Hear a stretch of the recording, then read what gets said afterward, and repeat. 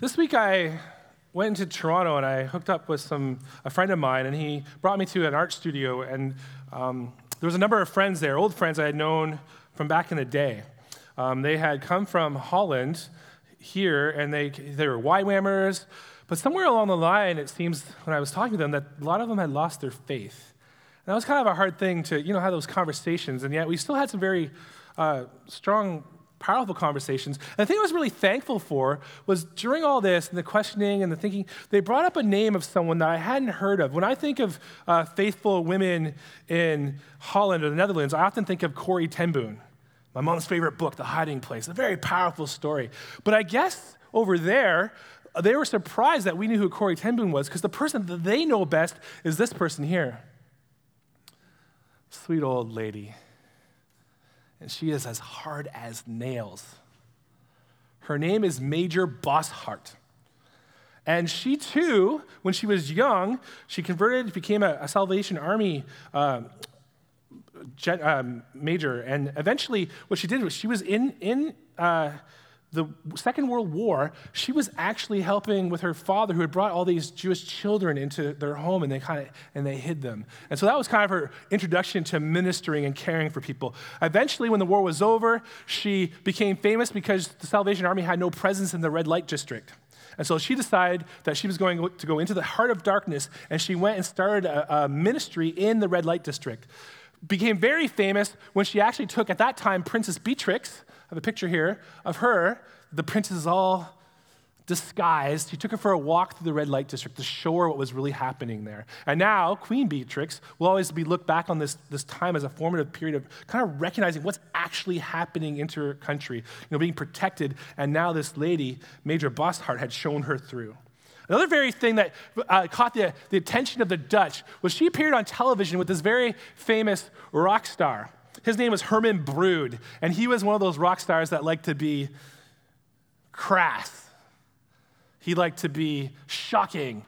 And so they had this show where they went to the French Isles and kind of put two people together and make them live together for a week. And she, this major was with him.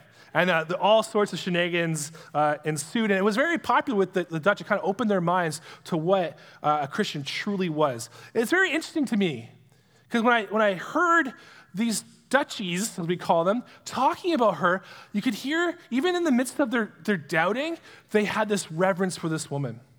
And I started recognizing that for them, when they talk about Jesus and God, the thing that kind of still held them a little bit was the life of this woman. That all the talking and the conversations, the philosophical debating, that had maybe its place, but the thing that made them still understand that Jesus really impacts people's lives was the way that this woman, Major Boshart, lived. They couldn't doubt her. They couldn't doubt that Jesus did something to her. And so we learn, as we talk about exile, the key to living in exile is living for God. We're going to look into 1 Peter 4, and we're going to follow a bit. I'm not going to jump into the ending, because the ending, again, goes back into suffering for God. I think you suffered enough last week with learning that suffering for God is part of what it means to be in exile. So we're going to concentrate on the first half, which is this call for us as Christians, as we recognize Jesus suffered, that this calls us to living a life that's focused on God. Therefore, since Christ suffered in his body, arm yourselves also with that same attitude, because whoever suffers in the body is done with sin. As a result, they do not live the rest of their earthly lives for evil human desires, but rather for the will of God. Christ suffered in his body so that you would be done with sin. And yet, these human desires, they battle in your heart, in your mind, in your spirit against the will of God. And this is the struggle of the Christian life. Anyone who's followed Jesus for a little while, after you kind of get that initial rush of energy and excitement, you recognize the Holy Spirit's in you, after a while, you start to come to this point when you have this struggle between your own human desires and the will of God. And what we're called to, if we're living in exile, is to remember that we live for God. The ruling principle of our life should always be, here's God's will. And as we're looking at things and decisions in life, we kind of recognize, I really want to do this. And we look and what is God's will? And our call as we live in exile is to choose God. Your will be done. And we're going to see Peter starts to explain this. What does it mean to live according to God's will? Well, he begins by kind of showing a negative instance. Here's some things you don't do, and then he'll get into some positives. A lot of times as Christians, we like just to focus only on the positives, I think, because the negatives, we kind of got labeled. A lot of us went too far with the negative thing, right? So don't do this, don't do that. And after a while, this legalism starts to erupt out of it. And so we kind of got labeled with this. And I would say that there's a balancing approach. It's actually interesting to me, a guy named Kendrick Lamar was talking about this recently. He was talking about, he's a rapper, he's kind of famous, and he talked about how when he's thinking about God now, he really needs to think more about the judgment of God, because he never heard that growing up in church. And I was like, I heard a lot of that when I was growing up in church. But this is balancing act. And so here's what we hear. For you have spent enough time in the past doing what pagans choose to do, living in debauchery, lust, drunkenness, orgies, carousing, and detestable idolatry. They are surprised that you do not join them in their reckless, wild living, and they heap abuse upon you. I actually, we were wondering whether we should bring the kids, the junior high in or not today. I was like, this passage has some words there that maybe some parents will want us to have them in the side. It's a pretty graphic list, isn't it? But this is what the Christians of that day were facing. The idolatry came with these practices. When you worshiped Dionysius, you got wasted. And you jumped into just sexual promiscuity. This is how you lived. And so they would be invited, hey, you coming out to the Dionysius party today? And the Christians had a choice at that moment. Do I kind of feel like, and my desires pull me towards what I used to do? Or do I live for God's will? When I think about this, even the list here, I was thinking of this, I was like, this is almost a list of what people nowadays expect you to live like in university. You go off and drunkenness ensues, right? That's kind of like just normal. If you don't, you're not normal. And they heap abuse upon you. This is the reality of what we're facing in today's day and age. Excesses in drinking, excesses in sex, partying. It says in another translation that they want you to plunge with them into dissipation. It's almost like this pool, and you're like just jumping in, cannonball. They're expecting that for you. And when you don't do that, it's disturbing. Drunkenness, carousing. This is not the way of a Christian. Now, I do believe that we need to stand apart in these things, and it's very, very interesting for me. I grew up in a Baptist church, and there's two things you don't do when you're a Baptist. You don't drink, and you don't dance. And I started growing up, I started reading the Bible, and I remember being because like, there's wine all over the place in this thing. It's like everywhere. Jesus drinking it, telling you to drink it. There's going to be mountains. It's going to be flowing down the mountains. I'm like, what? And so I recognizing, like, if I'm going to be true to the scriptures, like, I can't just say, like, no alcohol. However, there's this pendulum. And I got to say, in the old days, I was really concerned about legalism in the church. Today, I'm probably not so afraid of many of you being too legalistic when it comes to drinking. I'm not too afraid of myself. It's more on the other side, right? Where do I actually in any way kind of control my drinking? Is there any way in which I show that this is a gift from God and it brings joy, and yet at the same time, there's a danger there?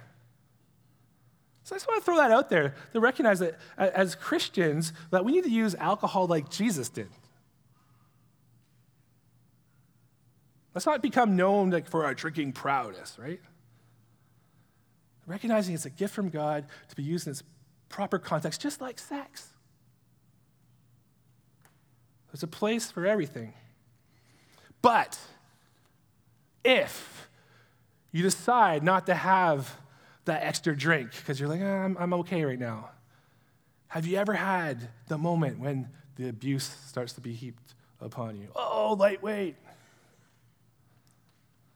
Come on, man, whatever. This is what we're hearing from Peter. You start to get pushed in that direction. The kind of abuse maybe that happens. A well-known writer was named Tacitus, and what he said about Christians were they're haters of the human race. Why? Because they didn't jump into all the things that Tacitus thought was just part of normal, everyday life. You ever get made fun of for being prudish? Did you ever get teased at work? Let me ask you, do people love it when they catch you swearing at work? Oh, you're a Christian, I got you. Right? Because there's a sense in which the community looks at Christians and they kind of want to, come on, let's walk this way. Let's walk this way. It's a game. Let's try to get the new Christian guy drunk. Why is that? And I wonder about that. And what I want to just call us out to is all of us to recognize living for God is going to mean sometimes, yes, you will be made fun of. You'll be teased a little bit. Living for God means that you need to look at your life and go, I'm not going to live exactly like the world. There's going to be some times where I have to say, no. But they will have to give account to him who is ready to judge living and the dead.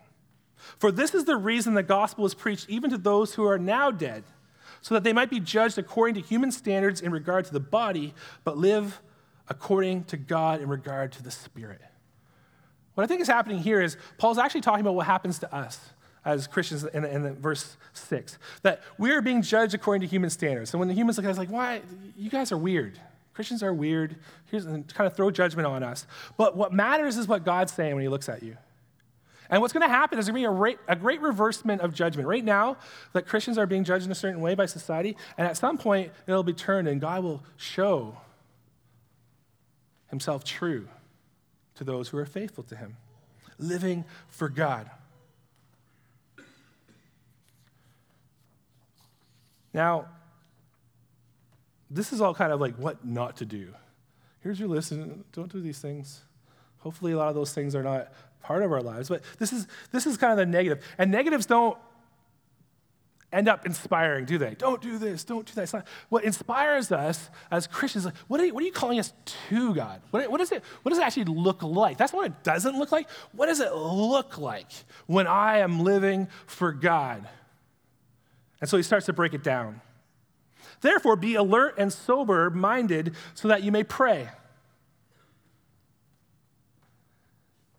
Be alert and sober-minded so that you may pray. A life of a Christian is a life where someone is actively communicating with God constantly. It's always remembering to go back to God and spend some time with him. And this clear-mindedness is actually really important, because if you're not clear-minded, you don't have that chance to actually talk with God in the way that you need to. Inebriation kind of messes with our communication. So here we have this kind of positive, hey guys, have your minds clear and ready. Be at the best so that you can pray. What is it that allows you to have this clear mind? We often talk about meditation, right? As this sense of clear your mind. Here we hear Peter saying, clear your mind. Make sure it's clear so that you can talk to God. And that begins this kind of next step where as you start praying, you start letting the Spirit of God speak into your heart. He's going to tell you some things. He's going to talk to you about how you should live your life. And this is what he says. Above all else, love each other deeply. We heard this a few weeks ago. This phrase, love each other deeply, because love covers over a multitude of sins.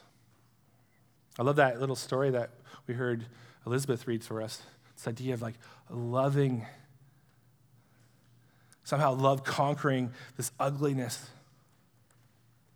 Proverbs 10:12 is the verse where it originally says that love covers a multitude of sins.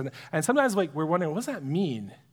Actually, in the Proverbs, what's happening there, it's more of a love doesn't stir up sins or doesn't broadcast sins. What that kind of means is love is this powerful force in your life that when you have these sins come against you, you're not kind of just like airing your grievances all over the place. You hear that person did to me and what that person did to me.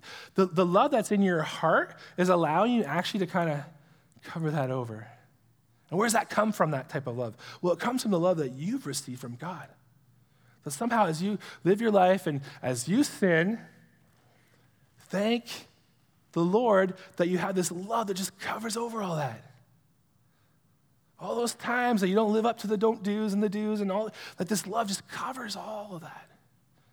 And so you, as you live your life, live a life that loves so much that it's gonna cover, blanket over the sin that you see around you, the sin that happens to you. It's not pretending it's hiding. It's an actual, a powerful form of forgiveness. Nobody will know what you mean if you say God is love and you don't act it. Nobody's going to know what you mean. Why do Christians have these reputations for being self-righteous, stingy, prudish, judgmental? I'll tell you why. Because we say love, love, love, love. Do we do love, love, love, love?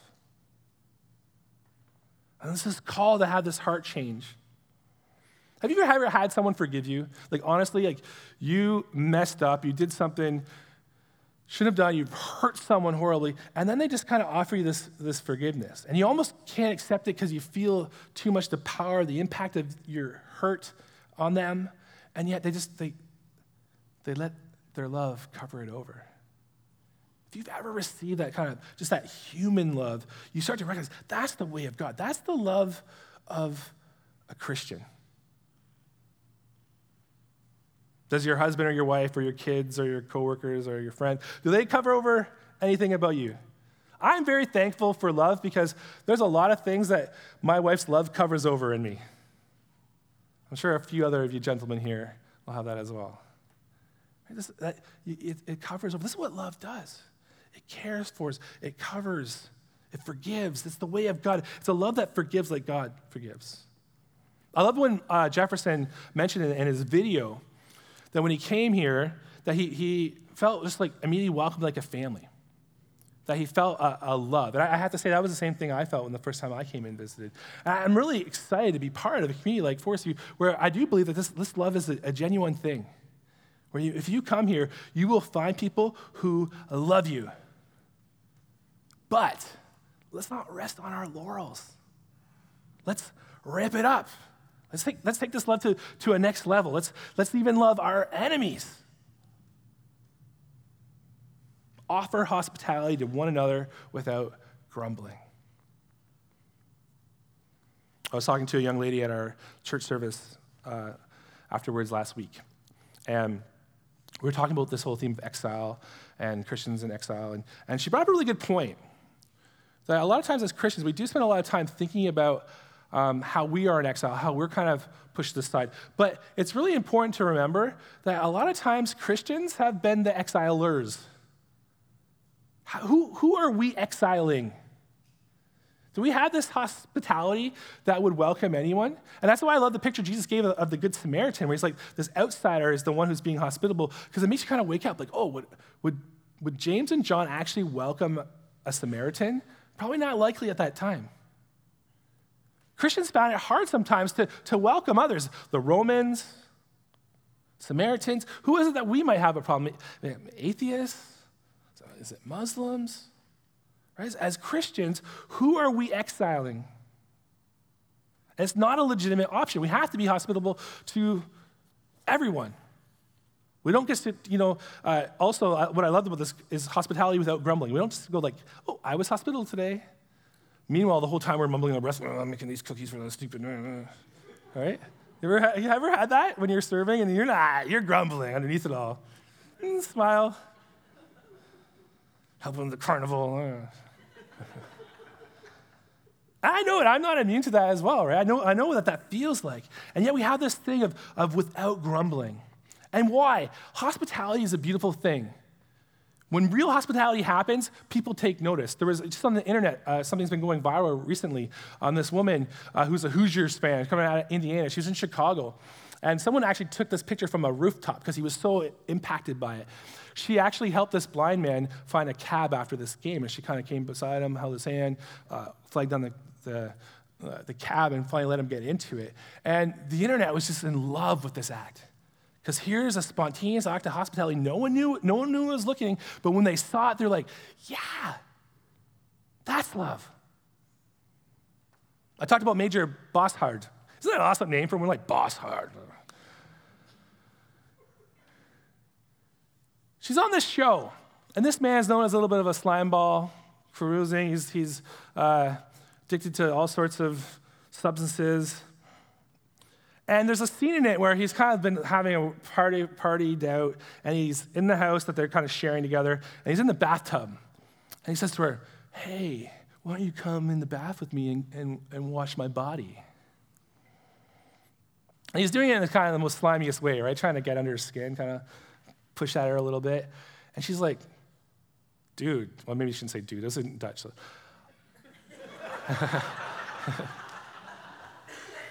I'm Salvation Army. Do you know how many bodies I've washed before? Sure, I'll wash you down. And she gets into the bathtub and she washes him down on national television. And that moment kind of changed the psyche of what a Christian looks like in the Netherlands. People are like, oh, did you see her? Last night became this talking point around the water coolers that someone was so hospitable that she did that, and she just kind of, she didn't fall into his trap. She actually broke his trap apart, and he was kind of just left like amazed himself. And it showed Christ in a way that people would not forget. It's funny talking to these people, they still marvel at this moment that she lived for God. It won over a nation because she used the strength inside her. And so what's your strength?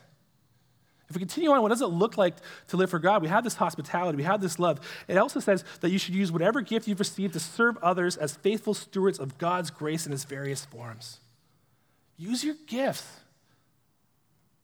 Here's the more important part. I love the word that Christians use. We don't call it talents, we call it gifts. Why? Because it's something you've been given. It's not yours. You don't own it.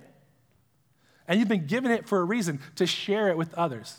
Your gift is actually other people's gifts. If you don't use it, you're hoarding it. It's meant to be given.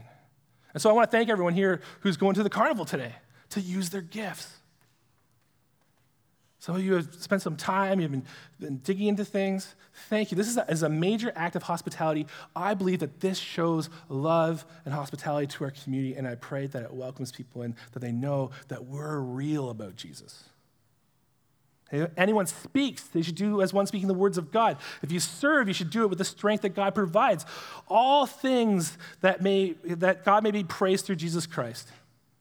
To him be the glory and the power forever and ever. Amen. Why do we live like this? Why do we follow Jesus? So that God's name may be praised. The reason you're welcoming people, the reason we're going into the park across the way, isn't just so, people know who Forest View is.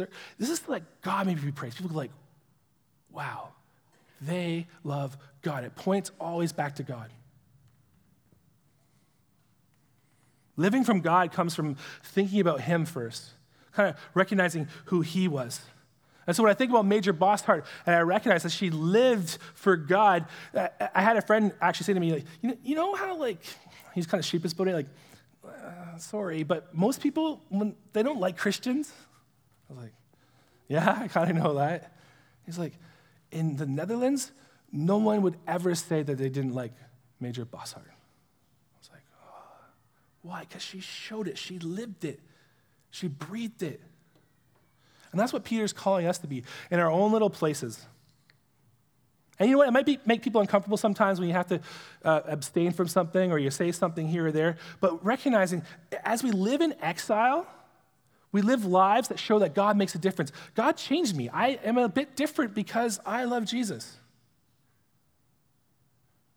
There's actually a statue of Major Bosshard now in the red light district. Can you imagine that? You're walking through the red light district and there's this little powerhouse of a Christian woman sitting on a bench in gold, representing Christians were here. Christians cared about the prostitutes. Those who love Jesus love you. And that's who we are, and this is how we get excited. We avoid the excesses of the world. We stay clear-minded. We focus. We pray. We love.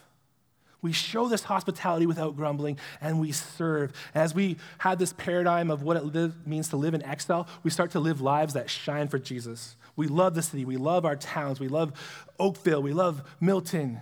We love Burlington. We're living for God. And you can do this. Sometimes it sounds a little, where am I going to fit in? You don't have to do something exotic like be a colonel in the Salvation Army, which is a beautiful thing. You can do it just by being at work. I was talking with Nancy, and she was telling me how they just invited their coworkers over to the house, had a meal. And the only thing that they did different probably was they prayed before their meal. And I was like, that's missional.